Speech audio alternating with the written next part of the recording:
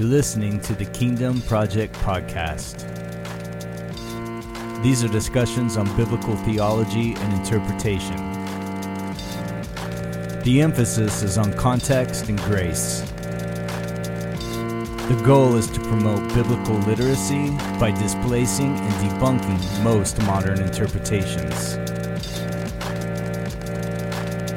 The challenge is to engage in healthy conversation that may stretch but sharpen iron.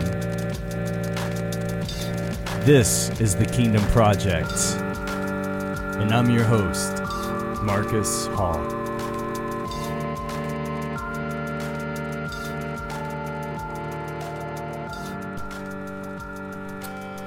We're still in Ephesians. We're in Ephesians 5. We'll be starting at 15 this morning. This is the 14th week that we've been in Ephesians. Doesn't seem that long, really. It's pretty cool, though. The way I figure it, today we're only going to be in verses 15 through 21. The reason for that is I'm not going to end just somewhere in the middle or try to rush through the wives and husbands part, although some may prefer that. So next week we'll do that. We'll finish it out, and then I'm hoping 2 weeks on chapter 6. So I'm projecting 3 more weeks. Could be 4. We'll see. So that'll give us either when we end, then that'll give us either 3 or 2 weeks in December, which we'll see what we'll do. Maybe Christmas sermons or something. I don't know.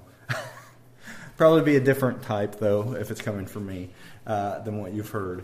Well, because I think it would be important to go through the lineage that we have, because it's a wealth of information, and most people like to skip over those parts because they're just names they don't know how to pronounce. But it tells a great deal of us that plays a part in the gospel. So anyway, we're going to always review a little bit. Then we'll read the text. Okay. So last week it's verses 3 through 14. We've seen these examples of darkness versus light. Went through sexual immorality, idolatry, crude joking, all these things that are not that are not to be a part of those who are children of light now, right? And these are things that are of the darkness, and the sons of disobedience, whose God's wrath is upon and will come upon. And then we ended in that verse 14 with that the hymn that was inspired by Isaiah 60 and the awake, O sleeper. And then we asked that honest question, or rather I asked it, of who wakes who. And which, I don't know. I know it's interesting, and it made some of us, because it did me too. But it's still a good question. Is it our faith that saves us, or God who saves us by imparting that light of Christ, imparting life and truth, shining that light unto the darkness that raises us because we are dead in our trespasses and sins? So that's where we ended. So now we're at 15. Calm down, son. 15, it says, "Look carefully then how you walk, not as unwise, but as wise, making the best use of the time, because the days are evil. Therefore do not be foolish, but understand what the will of the Lord is. Do not get drunk with wine, for that is debauchery, but be filled with the Spirit, addressing one another in psalms and hymns and spiritual songs, singing and making melody to the Lord with your heart, giving thanks always and for everything to God the Father in the name of our Lord Jesus Christ, submitting to one another out of reverence for Christ." And say in Jesus' name, amen. Thank you, Lord, for your word. So look carefully then how you walk.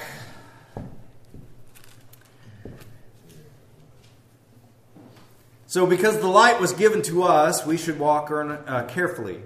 Okay, we want to be wise, it says, not as the unwise or the fools.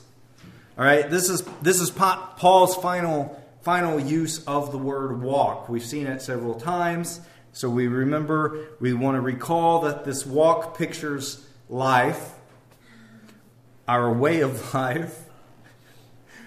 It's worked out in a daily step-by-step process. So looking carefully implies that if we are careless about our walk, we may not get through life without a serious mishap. And it happens, all right? We know this is going to happen. It says, go carefully. The Gentiles that were mentioned in chapter 4, they walk in the futility of their mind, being darkened in their understanding, giving themselves over to sensuality and greed. But Christians are not to walk in that manner. We must walk carefully, he says. So Paul draws the first of several contrasts, as he usually does, by saying not as the unwise, but as wise. So wisdom is a big theme in the Bible. We know that. And the basic meaning of wisdom in Hebrew was skill. Right? A wise man has the skills for living properly. And at the core of this wise living is the fear of the Lord. And we'll address that later with the last verse that we're in today. But so as a wise person lives in a godly, skillful manner, it will produce a finished product that brings glory to the Lord. It's knowing what's been given to us in Scripture then is the way to living this out. This is where our wisdom comes from. And it says, make the best use of the time. Some says redeeming the time. So there were two Greek words used for time. And one had the ideal simply of day upon day, hour upon hour. And the other has this ideal of a definite portion of time. It's a time where something should happen. So the difference between the time and the time is that here, the ideal here as being of the time is it's a definite season of opportunity that Christians should make use of or redeem. Now, Paul isn't telling us to make the most of just every moment, like go for your dreams and live the best life. You know what I mean? He tells us to seize opportunity for the glory of Jesus. It's not making the most of time, but to make the most of the time, if that makes sense. Okay? The idea then that God gives us these choice moments to seize for Him, to be alert to His purposes and ready to grab them. We buy up, if you will, opportunities, making the most of them for the glory of God, for the kingdom. To do so is to grow to know Him more and to be conformed to His image. So by walking carefully in this world is to buy back opportunities, like it has this sense in the Greek of a shrewd businessman, for God's purposes and making the most of them for His glory. Because the days are evil. It's yet another reason as to why it's important to walk wisely. So we've seen this darkness. You were darkness. Last week I messed up on that where it said, he didn't say you were in darkness. He actually said you were darkness. I messed up last week. I listened to it and heard that. But he said, he actually says you were darkness. He wasn't like you were in the dark, like you were darkness. So we've seen this light and darkness stuff. All right. So the darkness wants to distract. It wants to frustrate. It wants us back for its destruction. Right? Now you can call it whatever you want. Darkness here, because I'm using the word darkness here because it's in the immediate context, the surrounding context. All right. Sin. All right, the devil, whatever, darkness. It's not of God. It wants us back, right? But having a Father that is wise and knowing Him more and more, it results in a renewal and a transformation of the minds, right? And as His beloved children, this is what happens as we walk with Him.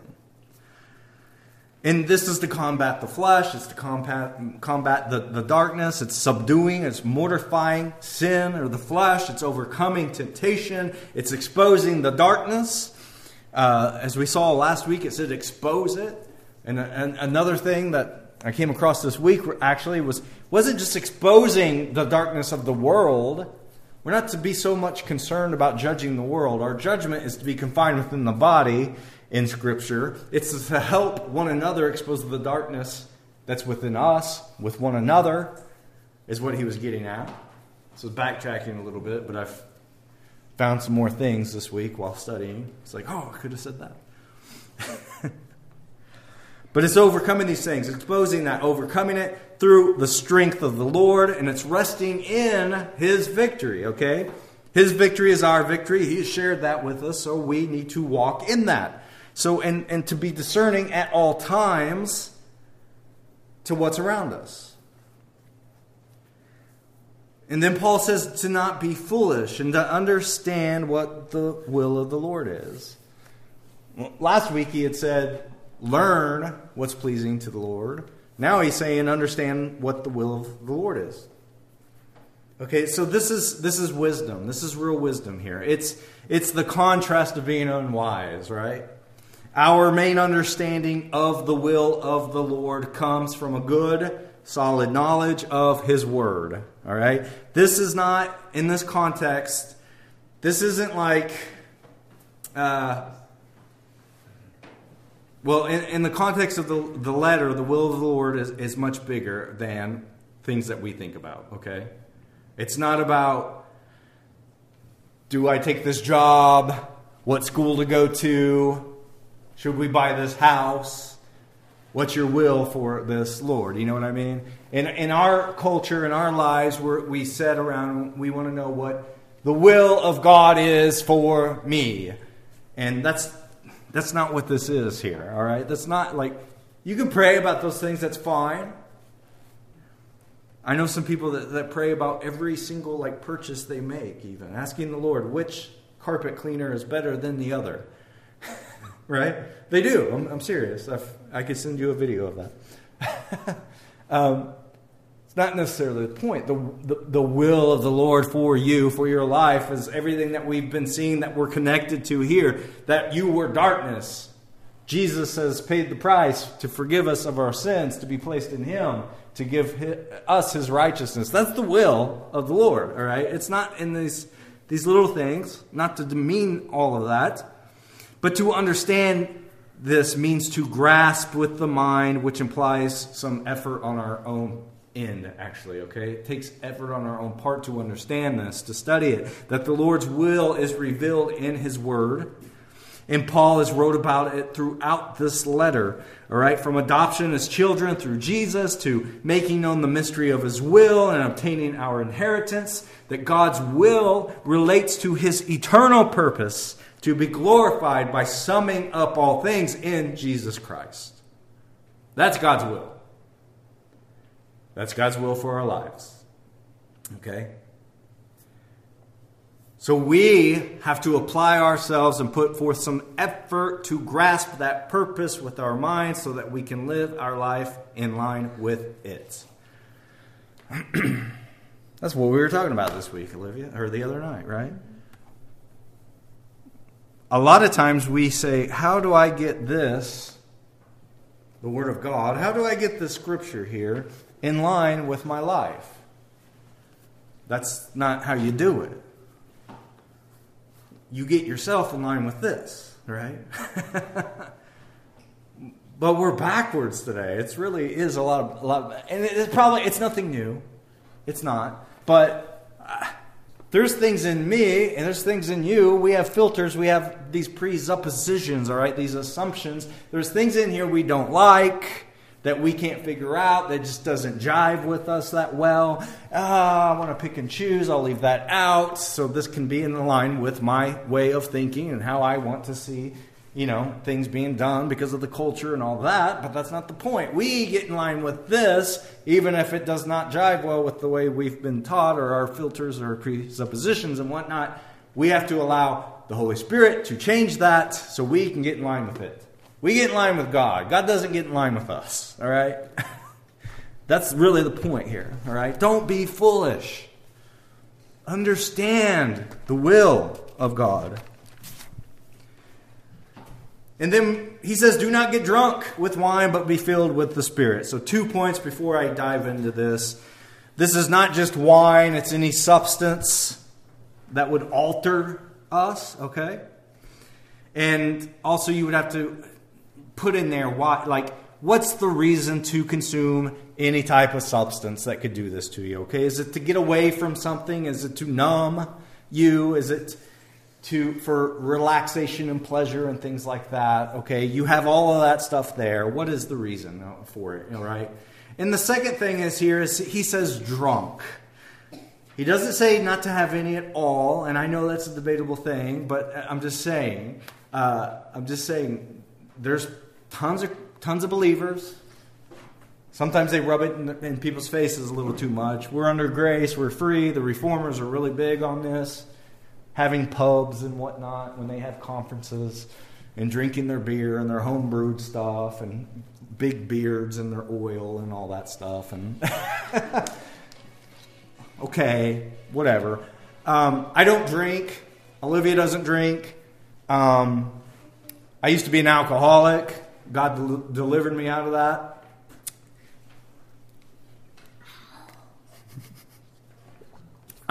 So it's just a thing for me where it's like, I'm not going to drink.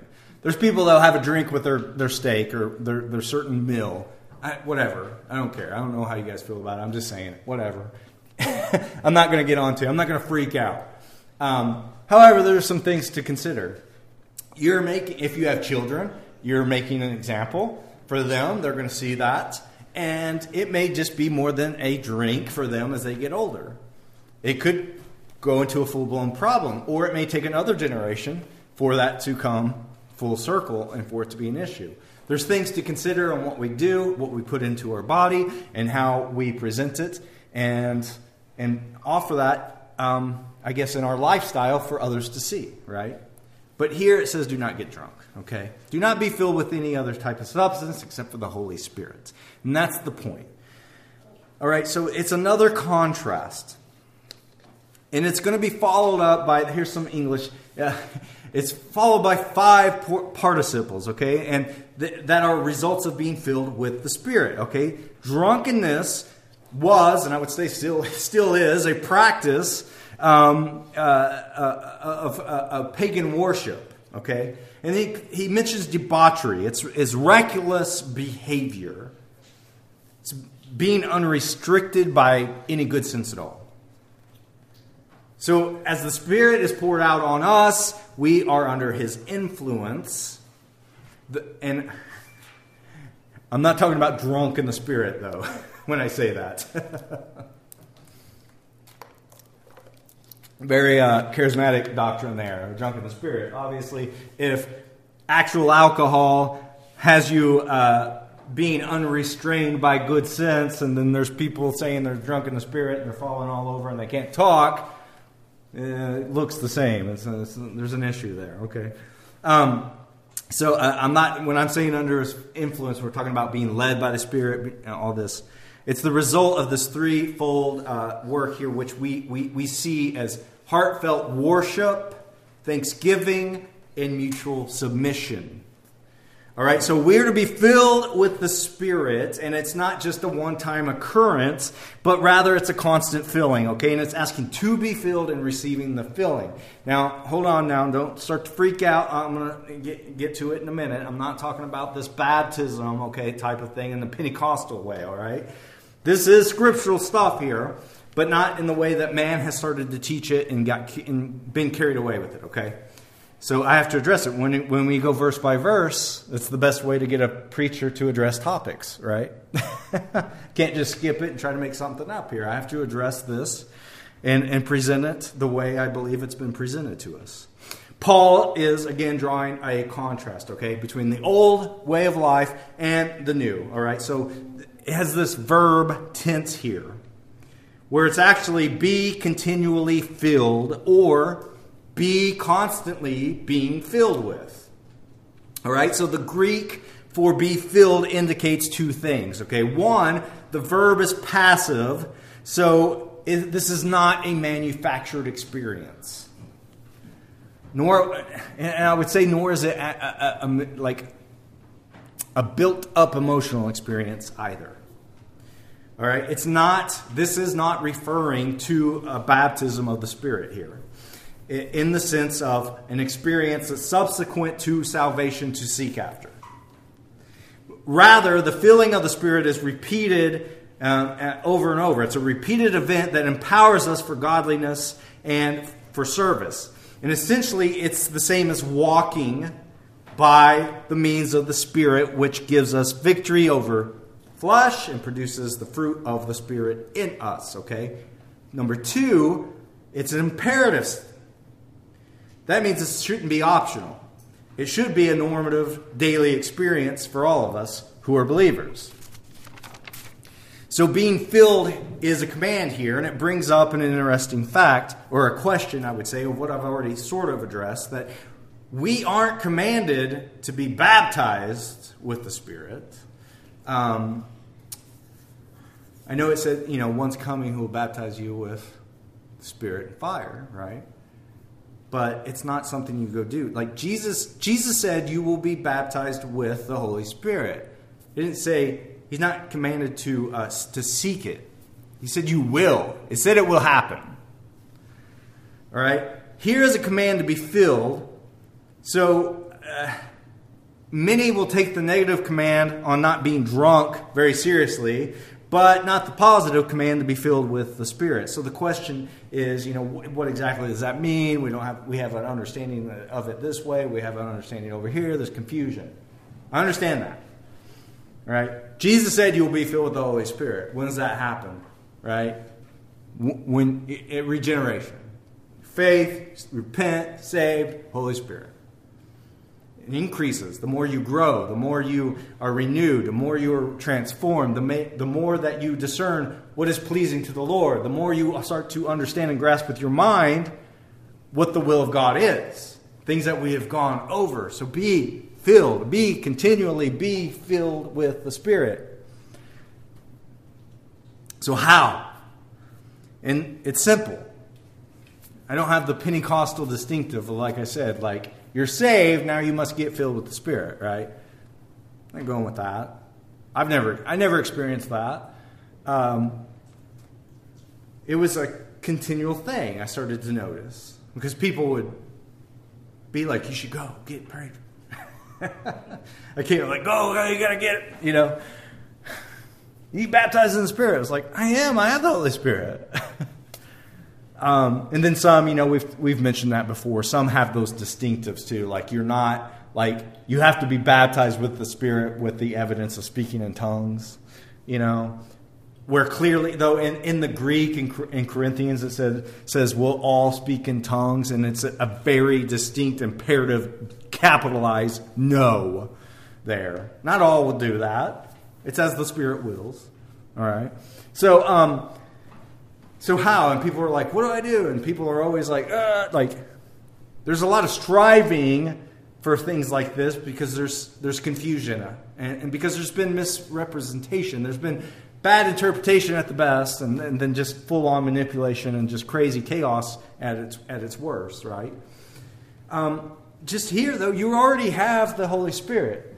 So be filled with Him continually, as he's saying. To be filled with wine, just think about it. To be filled with alcohol, right? You give yourself over to it and keep drinking.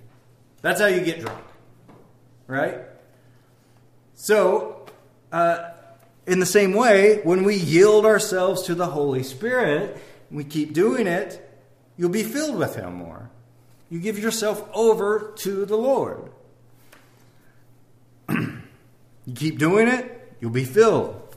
If being filled means being controlled, then we must continually yield the control of our lives to the Holy Spirit. All right? People, well, I thought it was God, or I thought it was Jesus. Now it's the Holy Spirit. We're all over the place. Trinity. So it's okay to say yield our lives to the Holy Spirit. He's who's in us. He's who is communicating with us, illuminating Scripture to us, helping us understand. We are to walk by the Spirit. So are we consciously yielding control of our lives to Him? Are we seeking His fullness by drinking in His Word and asking Him to conform us to the image of Christ? Okay, and then all you do is, it's happening. When you do these things, it's happening. You trust that He is filling you. He is filling us, and He continues to fill us. And as we keep seeking Him for greater fullness of Him in our lives, we just trust that He keeps filling us continually, because He does. Okay, so and Paul says that this drunkenness is debauchery. It's a waste of resources, all right? These are things that should be submitted to Jesus. And alcohol is a depressant, right? It loosens people up because it depresses their self-control and their wisdom, their balance, and their judgment. The Holy Spirit has the opposite effect. He's a stimulant. He moves every aspect of our being to better and more perfect performance of a Christ-like image. Does that make sense? Okay. Now moving on, addressing one another, he gives these things. Okay, so speaking, singing, making melody, giving thanks, and submitting to one another. Kind of moving fast here. Okay. Speaking and submitting to one another, that relates to our behavior towards one another, obviously. Then singing, making melody, and giving thanks, this relates to our behavior towards the Lord. So these things indicate the results of being filled with the Spirit. We are filled with Him, right? When we are filled with Him, and we see that, there's a change that happens with salvation. That we have a desire to worship God.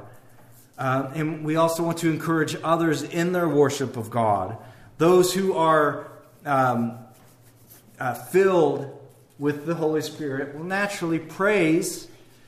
And praise is a way of being filled too. So this is variety listed in singing, right? It's like two-dimensional. Like we instruct one another. And we make melody in our hearts, and we do that. It doesn't even have to mean like if you don't sing good, it doesn't mean like you have to sing. Don't worry about it if you don't sing. It's okay, right? Because it says God delights in our worship, and if it comes from our heart, that's the point, right? So the most important place for us then is to have a melody to God is in our hearts. Singing in our hearts says that there's a great measure of joy and peace there. And the one filled with the Spirit then is also filled with thanksgiving. And that's the opposite of grumbling and complaining, because a thankful heart will bow before God and His goodness even in the tougher times, even in a bad mood, even in the midst of stress and anxiety. And then finally, that the submitting to one another. Out of reverence for Christ. Okay, other translations say in the fear of Christ or fear of God. And earlier I said we would address that. Okay, so this fear of God or fear of Christ here is positive in relation to the Father, okay? When one is filled with the Spirit, it will show our mutual submission to one another. And it's done so in reverence or this fear of God, all right? Not out of the fear of man. It's important when it comes to this word submission, submitting to one another. Sort of sounds weird at this day and age, right? Submit. There's many different views actually on this little part here. There's a handful. There's like a lot actually. I was like, why? How could there be so many different views on just this one scripture? It's weird, but all right. But there's a sense of mutual submission in biblical relationships. Okay, like in which we lay aside our rights and humbly serve one another in love. All right, we're under this law of love. So there is a sense of these positions, okay, of authority, all right, like people, like with pastors and teachers and the congregation and things like that. There's no getting around it. Even if I say, hey, we're totally on the same level, still people have this different sense of seeing people in authority when it comes to that, right? So there is this sense in which that even those in positions of authority then have to submit, though. And that's what I'm trying to say. If the gospel makes us equal, then we equally are doing the same things that we're all unified in through the Spirit. So someone in a position of authority needs to be able to equally submit, just as someone who's not in authority. All right. By not being self-assertive, not by manipulation and all these things, but by serving under the law of love. It's Christ's love at work in us. Because Jesus, he was an authority over the disciples, but he laid aside those authoritative rights and washed their feet, right? He didn't come to be served, but to serve. So I don't like it when there's somebody talking about submitting to me all the time when there's no submission from them. Basically, it's the point I'm trying to make here. We should be equal on this. And that can be abused. It's misused a lot. Okay, so being filled then with the Spirit then is foundation for proper submission, the knowledge of the Word and doctrine of the Bible and what it says, and living that out with one another. All right, so we are to be submissive people. All right, doesn't mean to allow people to walk over you. Okay, it's submitting to one another, helping one another, serving. And God has ordained authority and submission in various spheres for His purposes and all that. And I'm not going to get into all that stuff. But some is for our blessing. Some is for our protection, okay, in which we are to submit to. The motive is that we, for Jesus, all right, or we fear Christ. We have this fear of the Lord, it says, this reverence. But this is not this cringing, like, fear or this fear of like this, like, a little kid, there's a monster on my bed type of fear. That's not that type of fear, all right? People talk about, got to have this fear of God. Like, and I understand there's this wrath and there's this judgment and all this, but there's no condemnation for those who are in Christ, right? We aren't in fear of judgment. Like, we're good. We're good. I've said that plenty of times. You won't be like, you're not going to have judgment. You're in Christ. Okay, so that's what always confuses me when I hear people talk about this fear of God thing. There's a healthy fear of God. There's an unhealthy fear of God. If you're in this new covenant under this law of love, you're placed in Christ. There's no condemnation under you, but you're constantly in fear that you're going to walk out of that and do something wrong and be placed under the wrath of God. Then that's an unhealthy fear of the Lord. All right, the fear of the Lord, or this reverence of Christ that Paul is speaking about here, is that there's this reverence, fear that acknowledges Christ's supremacy as the Lord of the universe, as Lord of lords and King of kings. It's this awness of knowing that God has put all things in subjection under Christ's feet. And in this way, when those who are in authority live in this reverence and live in this fear of Christ, they will not abuse their authority, but they'll exercise it in love and not out of a desire of control and all that, but out of a desire to seek the highest good of those who are around them and under any God's authority. Oh, that's it. So that's really what that is pointing to, I believe. And so that submitting, it's just serving one another. That's what it is. It's just serving each other. And we do that, and we've already Paul's already addressed this. In a lot of ways, Paul, he's always he's sort of saying the same thing in a different way a lot of times. Because he's really just trying to drive it home and get the point across. So he gives several different examples. So we are to serve one another, and we live in this awness of this being struck by that reverence of Christ and who he is. That he is seated at the right hand of God. He is ruling and reigning. All power and authority has been given unto him. And that is like sort of like the motivation on like it moves us to serve each other and to encourage one another. And when one cries, we all cry. And when one is joyous, we're all joyous, right? And that's a picture of the body. All right, any questions, comments, concerns, disagreements, grievances? It seems as though those who want to preach on the subject of submission are the ones who want control. Yeah, sometimes. Well, most of the time, yeah. That's why I said I usually have a problem with someone who always is demanding submission from me or from others, but they're not serving at all. They don't want to serve those people at all. They want your submission to them to do whatever they want you to do. Why? Because it's control and it's abuse of authority. Anything else?